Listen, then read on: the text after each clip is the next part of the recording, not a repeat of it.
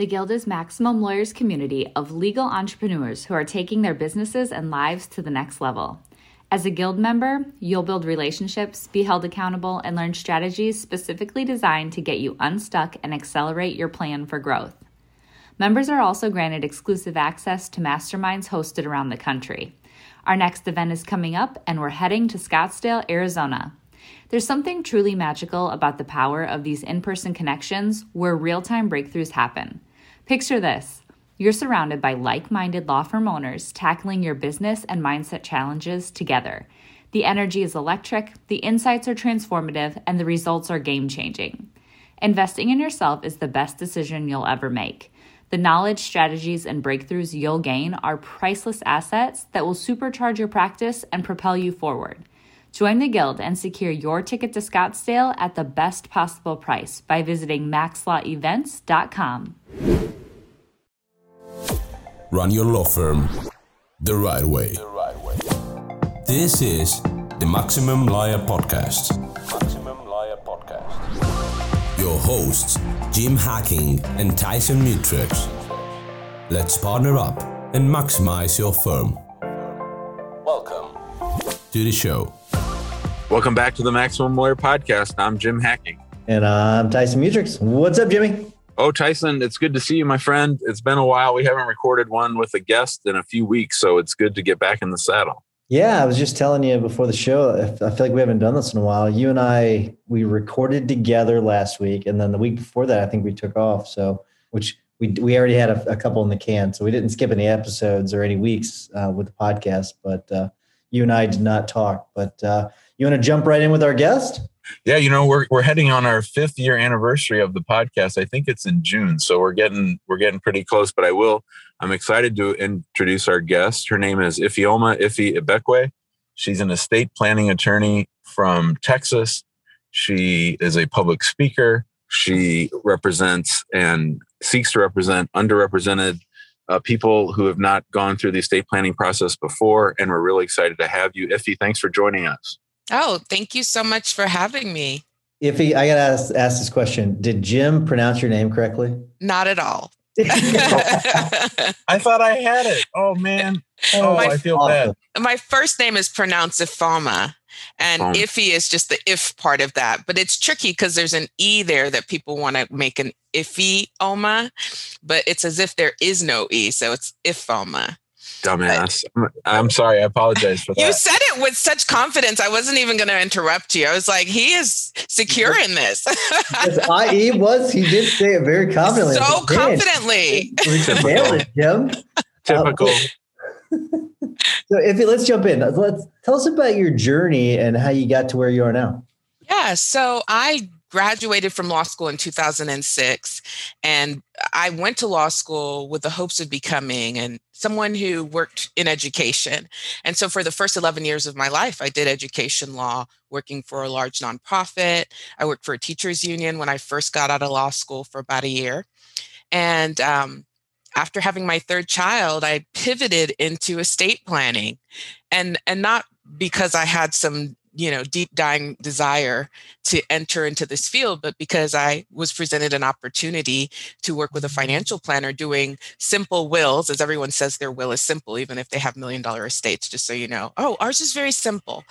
But truly, they were very simple, if you could say straightforward for most people. And that's how I entered into private practice, and almost 99% of my business is estate planning. Ify, I went out on my own when my wife was pregnant with our third son, and I know about those conversations. Talk to us a little bit for the people that are on the fence about going out on their own. Talk about those conversations that you were having with your spouse and what your thought process was as you decided to go out on your own. Yes. Okay. So I'll be very honest and say I got fired from my job of 10 years.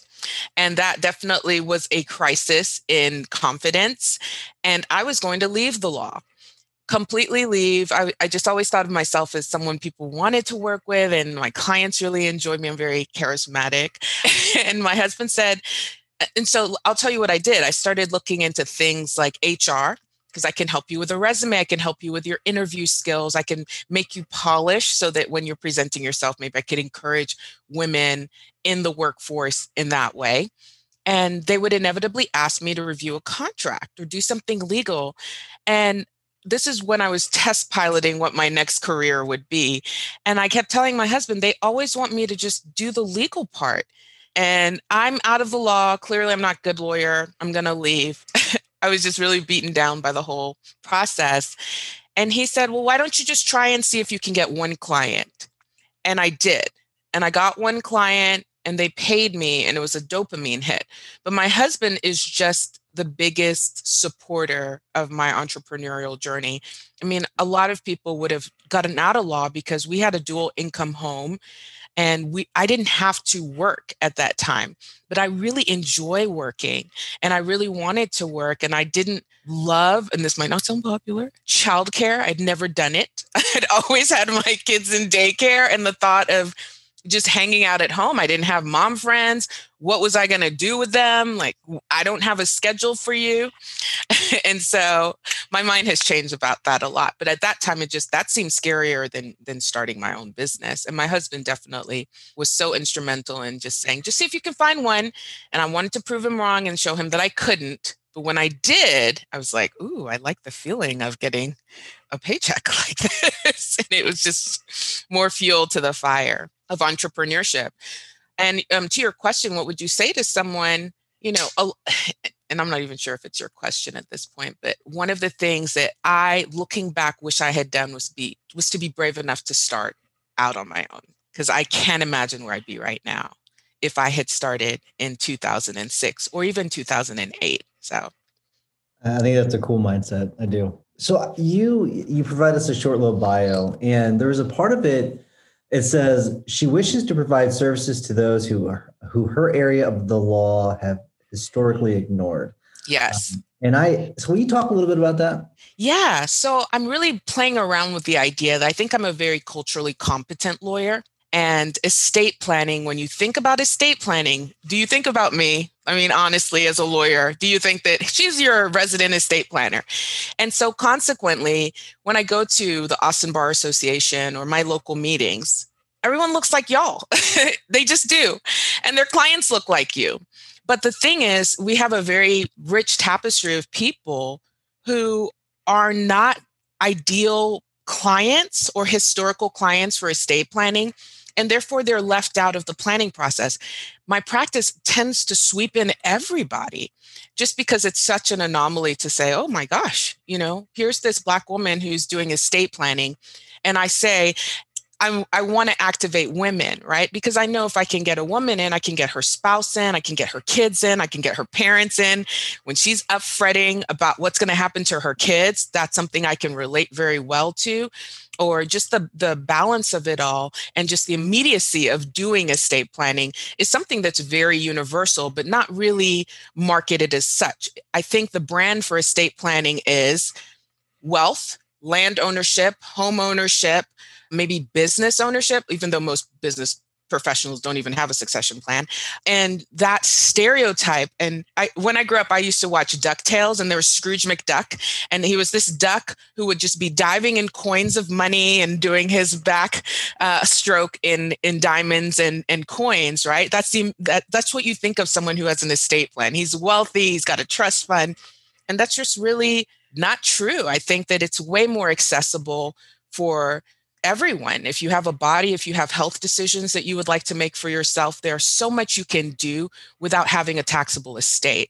And I really just started saying that, and it resonated with so many people. And so that's who I say. It's not just people of color. It really is 80% of Americans don't have a will. We're not representative area of law. I don't think that that's acceptable to say, well, they don't have enough money to come work for me to come work for them. Right? We got to figure out ways that we can serve the greater population with our services.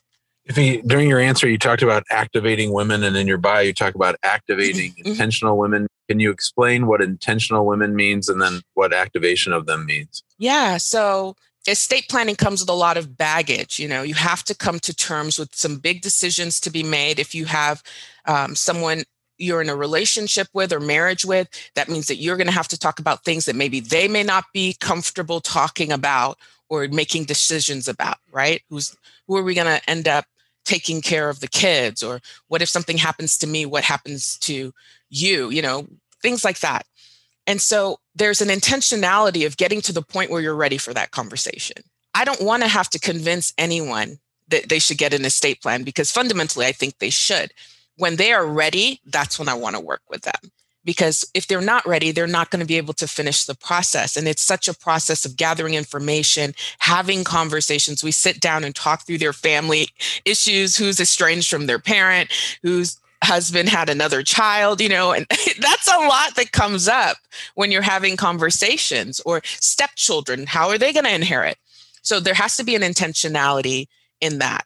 The activation piece is, you come work with me, I'm going to empower you in this. This is not going to be a doom and gloom process, more of an empowering process where you're going to be able to, man, woman, or however you identify, you're going to be able to come in here and leave knowing that these certain things have been protected.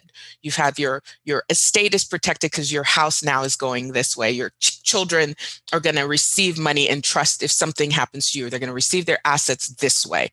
And there is an empowerment when you think about that. And I want women to know you can wake up to that, and that's possible for you. So that's what I think of when I think of an activating, just the activating process. And I don't like the word empowering as much, because I feel like it was really dragged through the mud. And so I felt like activating felt like you're going to be one of the Avengers or something like that. So if you talk about taking the time to rest in the questionnaire, will you talk about that? Because I find that really interesting, because you mentioned it a couple of times. You don't just mention it one time. You mentioned it a couple times. So will you talk about the importance of rest and what you mean by that? Yes, I am. And I did not coin this term. My friend Abby Disjardin did, and I'm sure she didn't coin it, but I'm a sleep evangelist, and it means that I believe in rest. I also have 4 children, 7, 5, 3, and 1. So people don't believe me when I say that. But I really strongly believe that there has to be a separation from work, thinking about work, planning for work, doing the actual work, and recreation or actual resting. And it's something that is very counter to how lawyers are programmed and how we are expected to be available to our clients and all of that. And maybe it's why I am interested in nonprofit law prior to becoming an estate planner, which is also not, I got to do something overnight. It doesn't fit. And because of that, it allows me to be more creative. I enjoy things outside of work. I'm an avid gardener. I love mountain biking. I love to do art, visit museums, and other things that really just feed into my creativity. And when I'm working, I can't do that. And if I don't sleep, I don't function well. There's a book about sleep chronotypes. They talk about 4 different types of sleep styles, and I'm the bear. I need 7 to 9 hours. I could probably do 10 if they wouldn't come and wake me up, but of sleep uninterrupted. And so that's just something we've really worked out because we had such horrible sleepers. We got a sleep consultant in here, and these kids were sleeping after years of being unable to understand why they couldn't stay in their bed all night. And then when I started getting sleep like that, I became very protective about sleep. And then I've built that into how are my weekends structured. I take Mondays off, just things like that so that I'm not always go, go, go, go, go. Running your own practice can be scary, whether you're worried about where the next case will come from, feeling like you're losing control over your growing firm, or frustrated from being out of touch with everyone working under your license. The stress can be overwhelming. We will show you how to turn that fear into a driving force of clarity, focus, stability, and confidence that eliminates the roller coaster of guilt-ridden second-guessing and mistake-making to get you off that hamster wheel for good. Maximum Lawyer in Minimum Time is a step-by-step playbook that shows you how to identify what your firm needs and how to proactively get it at every stage of the game so you're prepped and excited for the inevitable growth that will follow. Name the lifestyle that you want, and we'll show you how to become a maximum lawyer in minimum time. Find out more by going to maximumlawyer.com/course. If you want to get back to your point about how when you go into the Texas Bar Association meetings that everybody looks like Tyson and I. Yes, definitely. Everywhere in law, actually. I'm sure that's 100% true. And I'm thinking back. So you don't know this about me, but I became a Muslim like 25 years ago. And I remember the first time I went to the mosque, I was like the only white guy there, right? And usually when I go, I'm one of the few white people there. And so obviously it's not nearly the same thing. But when we are at an event and most of the people look like us and somebody who looks like you walks in, what, if anything, would you suggest that we do? Say hello. That would be a very welcome change.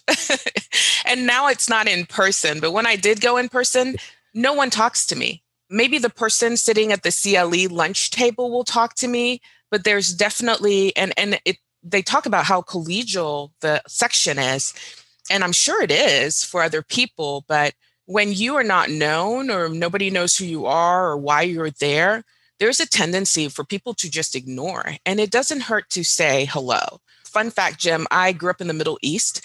So I grew up in Dubai and in Doha, Qatar, Riyadh, Saudi Arabia. So when you talk about the mosque there, I'm like, yeah, you definitely would have stood out. But, I don't think people know that Islam is so diverse in the practitioners, except for white people, right?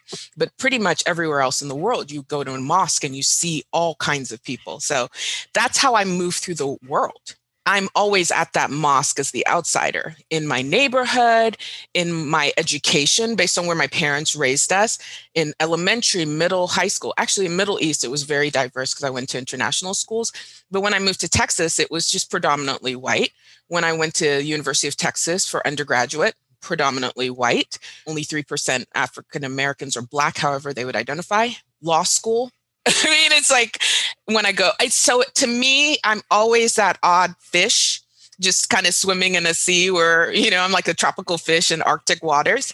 And so it's just how I operate. But yeah, be friendly, say hello, genuinely try and get to know people who may not be at a white shoe firm or someone that you would want. It doesn't hurt anyone to ask, hey, how are you? I'm very friendly and outgoing, so I will speak to you if I'm sitting by you. I just think it's impolite not to. But if you see someone coming to your meetings all the time and you don't know them, and I don't know, to me, curiosity at some point would kick in where you ask. But I will tell you this, I think because I'm so I market shamelessly, and estate planners aren't really known for that, which is great. If you're an estate planner listening, please get out there. But it has started to open doors for me where people are asking me to now come and speak to my peer groups at meetings that I would never think that they would have even noticed that I was in this space. And I'm going to be speaking on culturally competent estate planning and how to serve people, whether they're Muslim clients or same sex or Black, and really have an eye for serving a wider population. And that's something that I never thought would happen, but they're like, here, the buffet is yours. What do you want to talk about? And I wanted to talk about the ethics of that. But it really does start with knowing people who don't look like you and being curious enough to ask questions because, we're all people. So Ify, this is a really good segue because one of the questions I wanted to ask you about was how you get your clients, because it does seem like a lot of estate planning lawyers are kind of boring with their marketing. They don't do a lot of videos, which is crazy to me. Now, there are people in the guild that we know that they do, but there are a lot that just don't. You don't see them. You don't hear from them. They're not like a personal injury lawyer where you see them on billboards. So what is it? And I won't even say how do you get clients? What do you think are the best ways for people to get clients when you're in estate planning? Right. I think giving people information, answering questions that they want to know the answers to. The big one, I really do feel like this is a big one. What happens to my kids if something happens to me or the other parent? Getting on video and talking about that for 1 minute, 2 minutes, telling them what documents they need to put in place in their state and the outcomes of getting that in place. And even just practically, what happens if you disagree with your spouse about that or the other parent? What can you do? What if you're married and you want to get your estate plan, but your spouse doesn't? Do we do a joint will? Because that's something people are like, is there a joint will? Do we have to do it together? And you just explain how, no, this is how it works in our state. You do this, and this, maybe the community property laws you have to deal with depending on where you're located. Do you have a prenup? How does that affect it? And just answer common questions. You can find that in so many ways. There are people who do it so well. And then the other thing I would say is be consistent and put yourself out there. I think a lot of the reasons that some estate planners do not advertise is because they have repeat business and they're getting legacy clients. So I'm not even talking about that demographic. They don't need to. They have business. They're good. They have the referral business.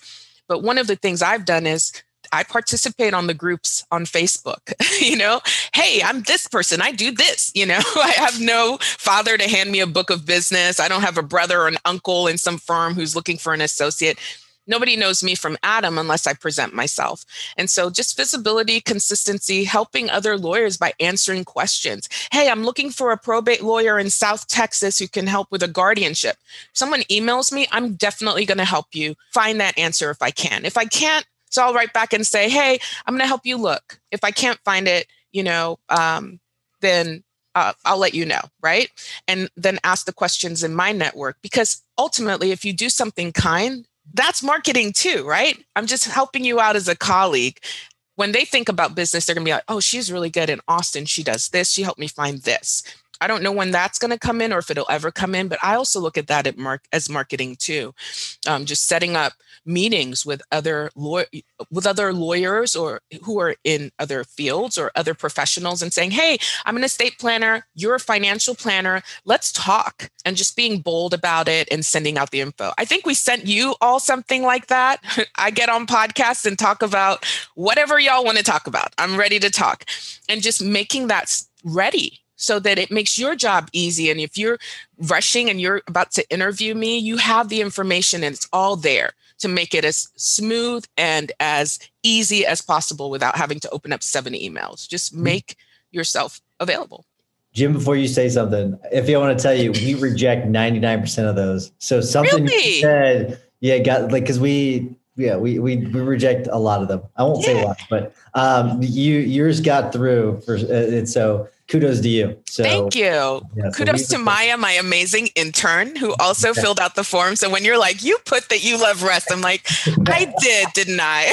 Maya, also that's a great thing. Just using the resources around you, the university interns who want to go into law or PR and marketing, and paying them, a stipend or a nominal fee, because we don't have the time to do all these things, right?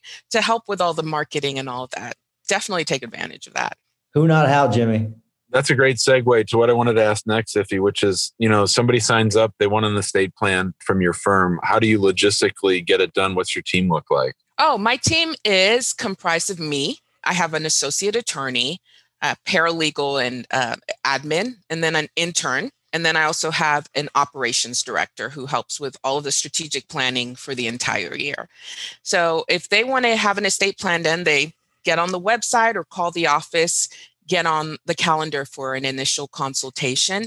After that, we have a plan design meeting, which is where we sit down and we talk about their plan and what they are trying to accomplish, who is in their family, who the key players are. Does anyone have special needs who might inherit? Are you wanting to give to charity? Do you have a business? And that allows people, because in the initial meeting, it's just a little meeting where you talk about whether you're even in the right office. And then the second meeting is with an attorney who will walk through what your plan could look like. Do you want to trust and all the components? And then within 2 weeks of that, we have a draft to them. And then within 2 weeks of that, we have them come to the office and have a curbside signing. Right now, as we're recording this, it's during COVID. So they drive up, my team comes out to them, and we execute the documents while they stay in their car. And they leave with their originals. We used to do a whole ceremony in the office where we'd have baskets and take photos, which was, again, great for marketing, and do all of that. But now it's really like, here's step one. You have 3 meetings, and then you sign. And you're out. So it doesn't have to take long and doesn't have to be so laborious, which I have done in the past. It's taken a long time to figure out what the sauce is, where you don't exhaust your clients and you can hold their hands and get enough information to get what you need done. So that's how it works. Oh, and then the other thing I will have to say about that, get reviews afterwards and critiques of what you're doing well and what you're not, so that you can constantly make improvements. I love it. This is great. I'm having a great time, but we do have to wrap things up. Before I do, I want to remind everyone to go to the Facebook group, get involved there. There's a lot of great activity. We're over 4,500 members. if you want to go to the conference, I'm warning you, get your tickets now because I'm pretty sure we're going to sell out. So make sure you get your tickets. It's in October. Go to maxlawcon.com. And then finally, if you want to join us in the guild, go to maxlawguild.com, where we have a lot of high-level conversations, lots of training, just a lot of great activity going on there as well. Jimmy, what is your hack of the week? Well, Tyson, as you know, I've been doing all my videos on Saturdays. So I shoot 7 videos Saturday morning and I knock them out for the week. And it dawned on me this last Saturday that April 20th, which is today, the day we're recording this podcast, was coming up. And for some reason, I'm not entirely sure of, 420 is a big day in the marijuana world. So I decided to make a video about immigration and marijuana and all the things that immigrants need to think about. Marijuana is legal in some states, but federally it's not. But the funny thing is I had a lot of fun with it. I started laughing to myself. I mean, if people were watching this, because usually I'm sort of boring, people say, man, this guy could put anybody to sleep. But I sort of got going and I was talking about wacky weed and the ganja, and I just started laughing and laughing. If somebody was watching it, they probably thought I was high. But the point of it is to have fun when you're making your content. Don't make everything boring. Don't make everything about yourself. And like Ify said, just answer a question, keep it short and sweet, and send them on their way. And you're going to go a lot further than just being some boring old lawyer in front of law books. So I think, if someone will correct me if I'm wrong, they'll send us a message on Facebook or email me. But I think 420 is the code in Los Angeles, like the police code for like a marijuana arrest or something. I think that's what it comes from. I think that's what it is. But and I only know that because I was watching a documentary on Netflix the other day about a lady that was killed. It was a sad story, but they mentioned that. But anyways, Ify, we always ask our guests to give a tip or a hack of the week. Do you have a tip or hack for us? Yes. So I love Jim's batch recording. In fact, I need to start batch recording. I feel like everything has just gotten super busy. Block scheduling. My hack is to block schedule, which means that you set your calendar up in such a way that you protect your time for substantive learning, for client interactions, for client work, for networking. A day off. I challenge listeners to see if they can start with just a later morning, half a day off, something like that. But there's so many tips and tricks out there on how to do the block scheduling. And I find that is a very efficient way of working. I love block scheduling. Brian Moran. Brian talks about taking that day off. And I think that one of the hardest things to do. Jim, that's something that Jim does. That's just hard for me. So otherwise, I love the block scheduling. Block scheduling is fantastic. One of these days I'll get to the level where I can take that day off, but not there yet.